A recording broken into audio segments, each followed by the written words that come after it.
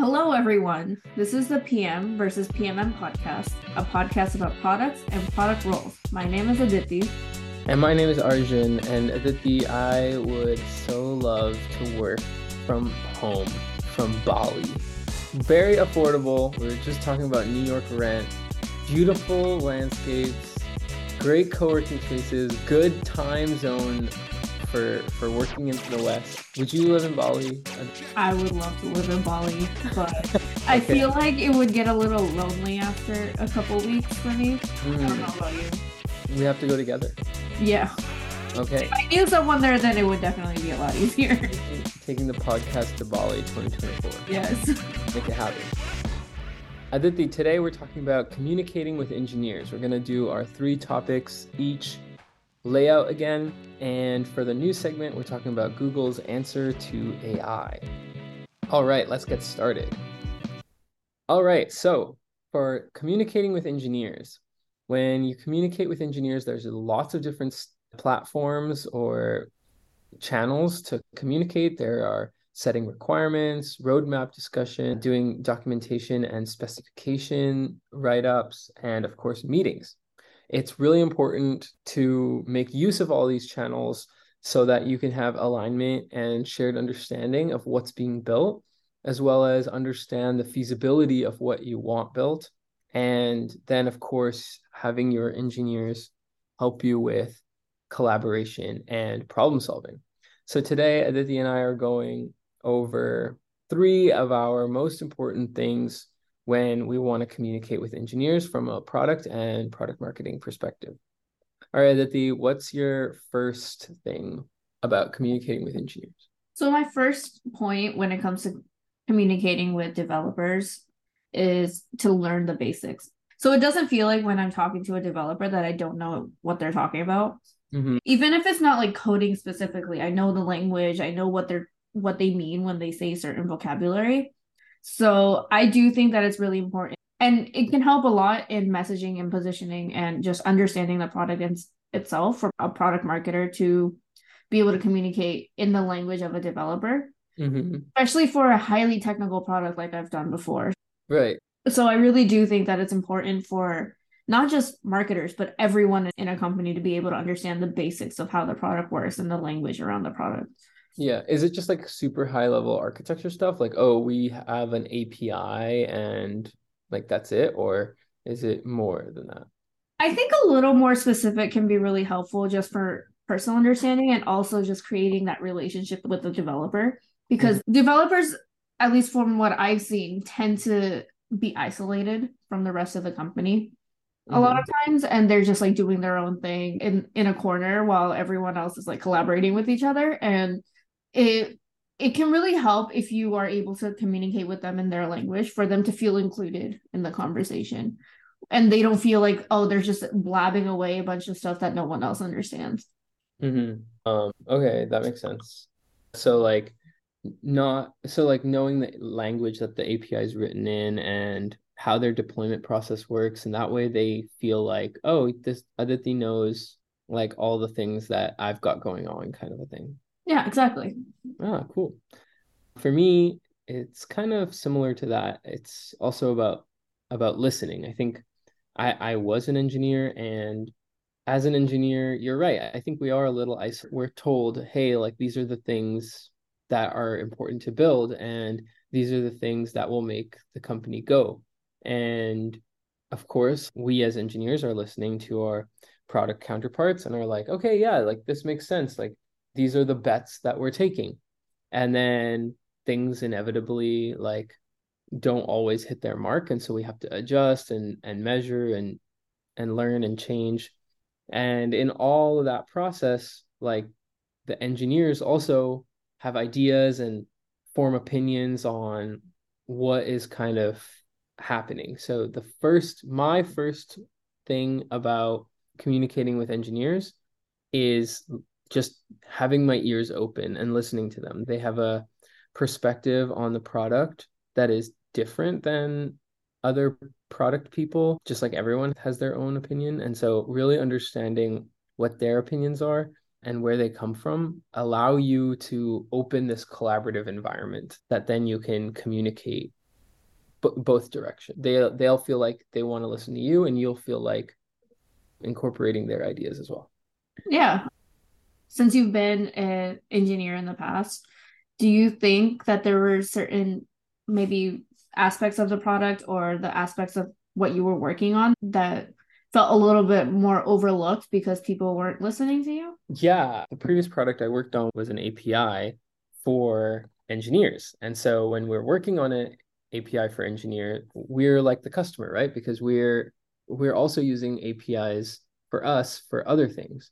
And so I feel like since we're the users of other APIs, we had a unique kind of look at, hey, like this is what I would do, or this is how I would use this, or this is what it would mean to me. But at the same time, we would be listening to our product counterparts. So if the product counterparts told us, oh, for our particular API, actually SDKs aren't important, we'd be like, oh, okay, like SDKs seem important to me, but maybe like our customers just don't care about them.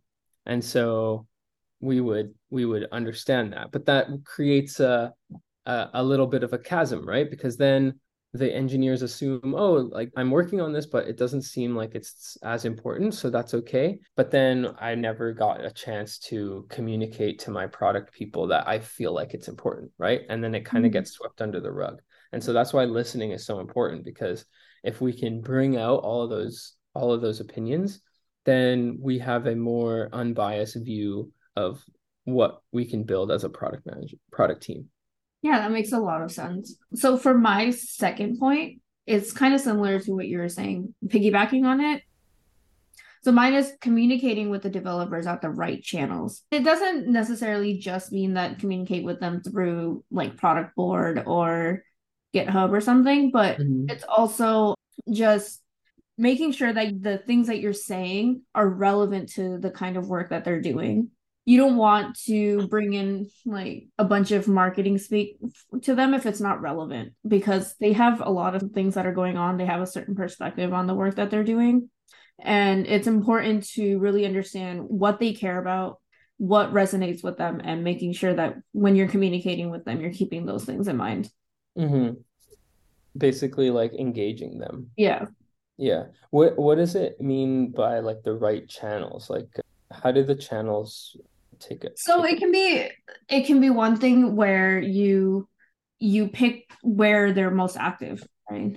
Maybe Slack or Google Hangouts is not something that they're very active on, but if you like send in a ticket through product board, they're probably going to respond quicker because that's something that they're checking all the time. That's where most of their task list is.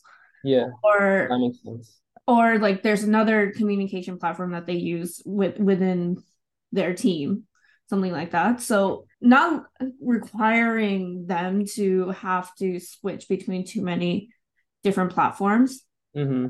so that they can focus on what they're doing.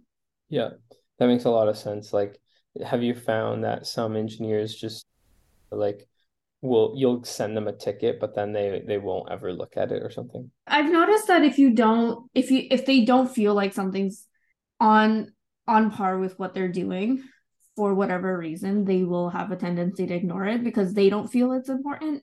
Right. So one, communicating on the right channel and communicating how important it is Mm, for the work they're doing is really important. So if you're communicating that through a platform that they don't resonate with in the first place, they're not even going to look at the message that you send them. right. So if you send them a ticket and then you explain, okay, this is why this is important, like say you want to put it at a higher priority than something else. So if you explain it to them, it'll be easier for them to be like, okay, I get why. Right. Yeah. That makes sense. Actually, my second point kind of fits right in there. And you're kind of about communicating the right thing in the right way. And my thing is like how exactly that is written as well. So like really making effective tickets. When you're starting your sprint and there's a whole bunch of new tickets, you're always going for the ones that look appealing. And so how can you write from a product perspective, how can you write the ticket so that whichever the engineers that are looking at the tickets to take are like, ooh, this is interesting. Like I could solve this. So some tickets you want to make it like really clear how to like get into the tickets. It's this part of the code, for example, that we need to look at. And then they could go and look at that part of the code and they could understand, oh, okay, like this is the stuff that needs to be changed. Or like why is another one, right? Like, oh, this is going to help us move this metric or change this thing. And they're like, oh, this is something important that I want to work on. Really writing the ticket in a way that makes the ticket approachable and makes it so that they can understand like what needs to be done. Yeah, and it makes it Because, easier to transfer tickets from one developer to another. yeah, Also, code switch, like context switching is, yeah, it can make it a lot easier for them to communicate within the team too. yeah. There is, I think, like a degree of like doing it too much, like spending like 20 minutes on two tickets. Writing the ticket out is like kind of also a waste of time. Especially so it's less about like spending a lot of effort writing the ticket and more about writing the ticket in a particular way that the engineering team who will be looking at that ticket will be able to understand. So probably what's the best is to ask them like, hey, what's a ticket that you really like enjoyed working on or that you found really easy and approachable? And so then you'd be able to look at those tickets and say, okay, I can write my ticket in the same structure, Yeah, I with feel the like same language. yeah. I feel like it also connects back to what I was talking about learning the basics. If you know Mm-hmm. how they communicate, you can really make sure that your tickets are worded in the right way and they don't require too much time to write them out, but you include the right information and word it correctly so that the developer can understand it. Yeah, can understand it quickly. As Yeah, speed as well is like a big deal because nobody wants to spend 10 minutes trying to figure out what the ticket says, you know? exactly. Yeah, cool. Yeah. So my last point is bringing developers into product conversations. So this is something that we've talked about in this podcast before too, is Mm-hmm. developers tend to be disconnected from their product conversations and they have a lot of opinions, they have a perspective on the work that they're going doing. And it would be really encouraging, it would be really helpful if we were able to bring the developers into the product conversations. So whatever aspect of the product that they're working on, they can bring their 2 cents into the conversation to understand, to communicate a couple of things. One, how long a certain task is going to take. Mm-hmm. And two, maybe they have an idea, especially for a highly technical product that we've worked on before. They have an idea of like what they would want if they were using a product like that. So they have a certain perspective that sometimes doesn't get heard. And Mm-hmm. it would be great if they were brought into product conversation. And that way they also feel more ownership over the work that they're doing. For sure.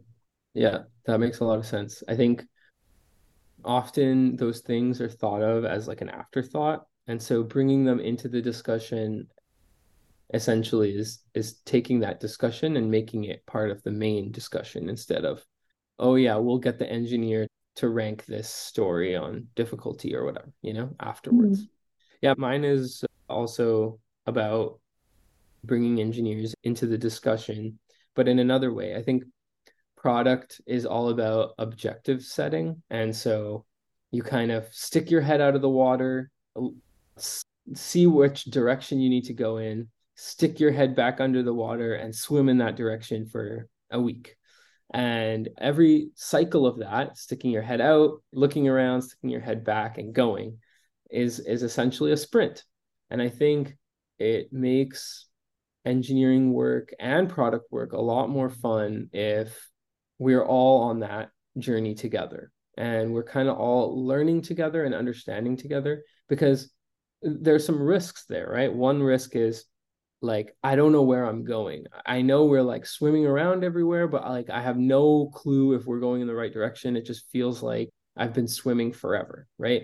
And so setting that goal and that vision and having those checkpoints of like, oh, like this is the direction we need to go in, and being able to back that up with some data, essentially you're a very good product manager if you can do that. And if the engineers feel like no, each week is a different week, and or each sprint is a different sprint, and we're heading in this different direction. And yeah, I've been swimming for like 3 months straight, but like it's part of the learning process to get there. And if they're being taken along that journey, then you can avoid the burnout type feelings of like I'm just working without a goal in mind, you know?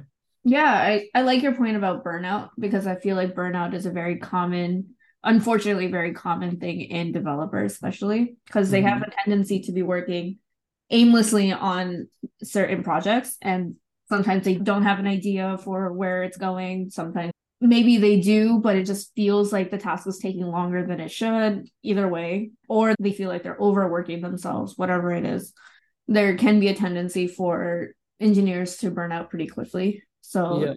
to find ways to prevent that and find a balance between like vision and goals and the work that they're doing can be incredibly helpful.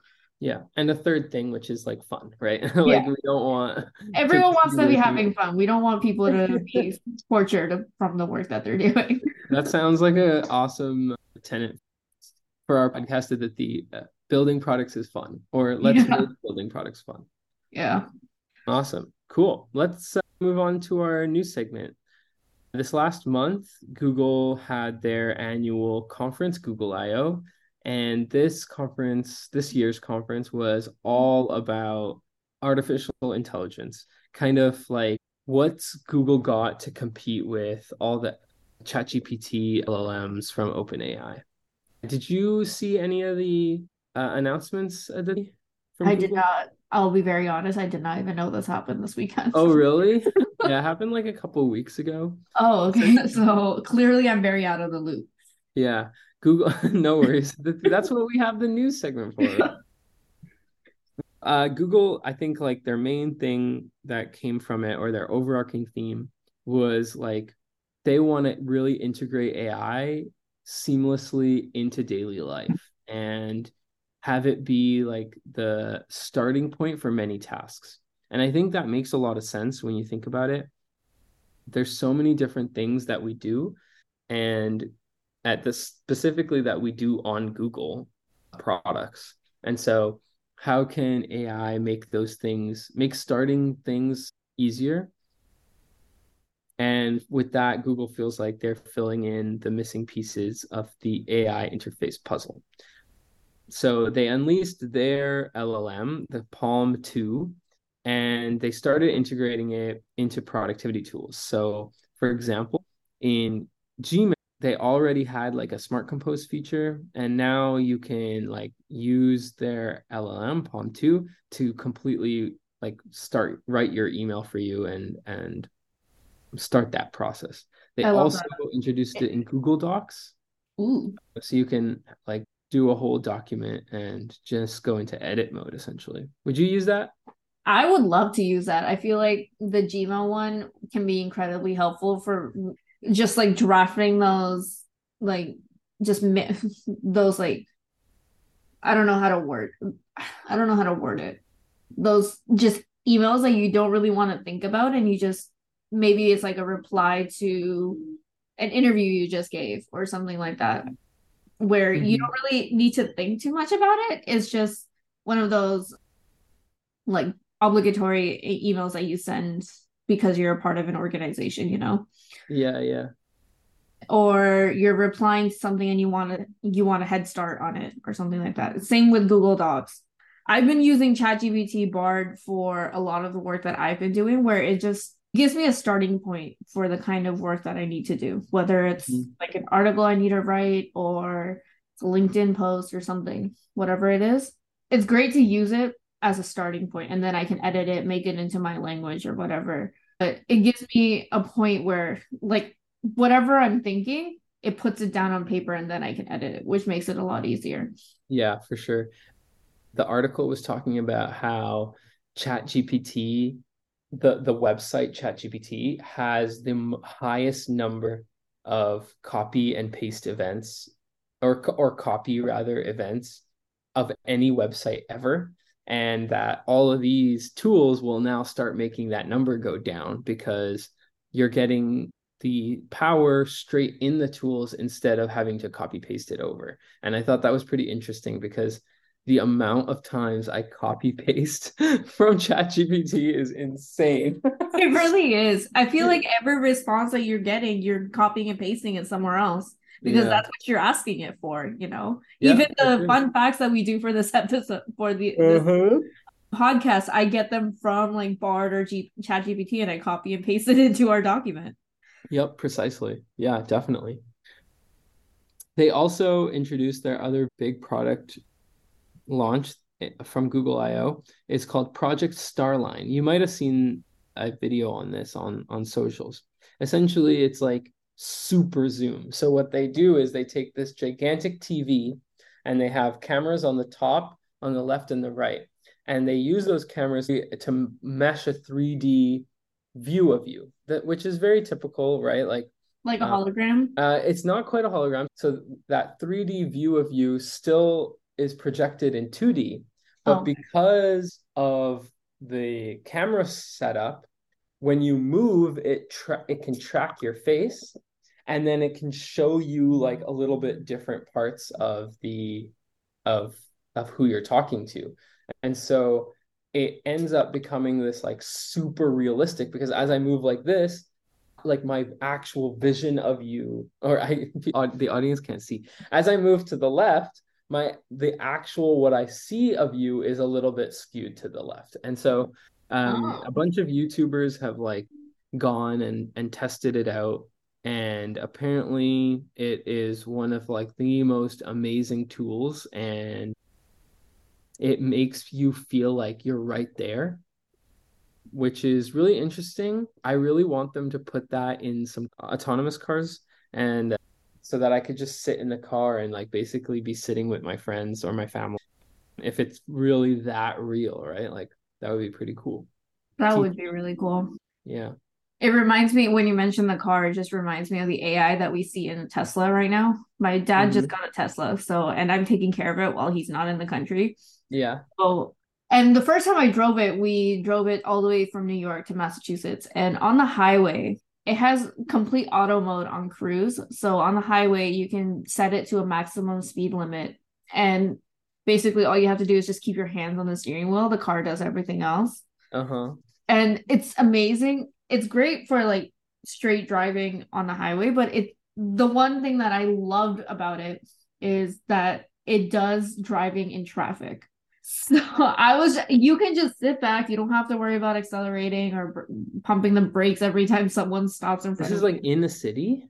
Like you can do it in the city. It's not as good in the city right now, Uh-huh. but on the highway, it's absolutely perfect. Damn. So you just because especially in traffic, you're just trying to go in one straight line and you don't want Yeah. to have to think about like accelerating and decelerating every 2 seconds. So the car just does everything for you. It So like merges and everything. it merges too. Yeah. It does Wow. everything. So I've been loving it. That is That really crazy. so we're really just seeing the impact of AI all throughout Mm-hmm. everything that we do. Yeah. And Yeah. like And I Google think is that's just what taking it to another level. Yeah, exactly. And that's kind of the point with Google, right? Like that's what they want to do as well. Like, how can we take this new feature of LLMs and put it into all of the stuff that they have? Google's known for Google's mission is to organize the world's information in a way that's useful. And a lot of that information is organized in text. And so it's really powerful for Google to be able to take all this text and then make it more useful. So another one of their features, really quick, is called Project Tailwind. It scans all your Google Drive files and acts as a digital notebook for information. So like I could would like love that. imagine jot notes of like all of your info in Google Drive, right? Like all my school notes are in Google Drive. Like that's pretty cool. You just like query Oh it. my God. And, I see this stuff and I just think about what it's gonna be like to just work in the next 10 years, you know? mm, The kind of work that we're gonna be doing, the way we're gonna be working is gonna be so different. yeah, for sure. It's gonna be such a huge leap. And actually, I want to get into my fun fact on that. the way we're going to be working is like a type of leap that we like really don't see that often. For example, like in 1983, we had the world's first commercial mobile phone, the Motorola Dynatac 8000X. It was 22 pounds. 2.2. Which is the same as over 6.5 iPhones. And like, that's crazy in itself that we would carry around 6.5 iPhones with us. But like, that is not nearly as crazy as what AI is going to do to work, you know? And so, yeah, that was my fun fact. And I kind of cannibalized my own fun fact there, but that's it. But what's your fun fact? My fun fact is around smartphones, but it's a little different. What do you think the most expensive smartphone is out there? Yeah, I don't know. Probably like some gold iPhone or something. So the most expensive smartphone out there is the Falcon Supernova Pink Diamond iPhone 6. What? And it costs $95.5 million. Oh my God. What is it? Like an iPhone with it's probably like embedded with like diamonds and shit, which is crazy. You didn't look it up? I can look it up, yeah. Let's see. I want to see what it looks like. We're both going to copy paste. Yeah, there's like a giant diamond on it. It has a gigantic diamond, like the size of my thumb or bigger.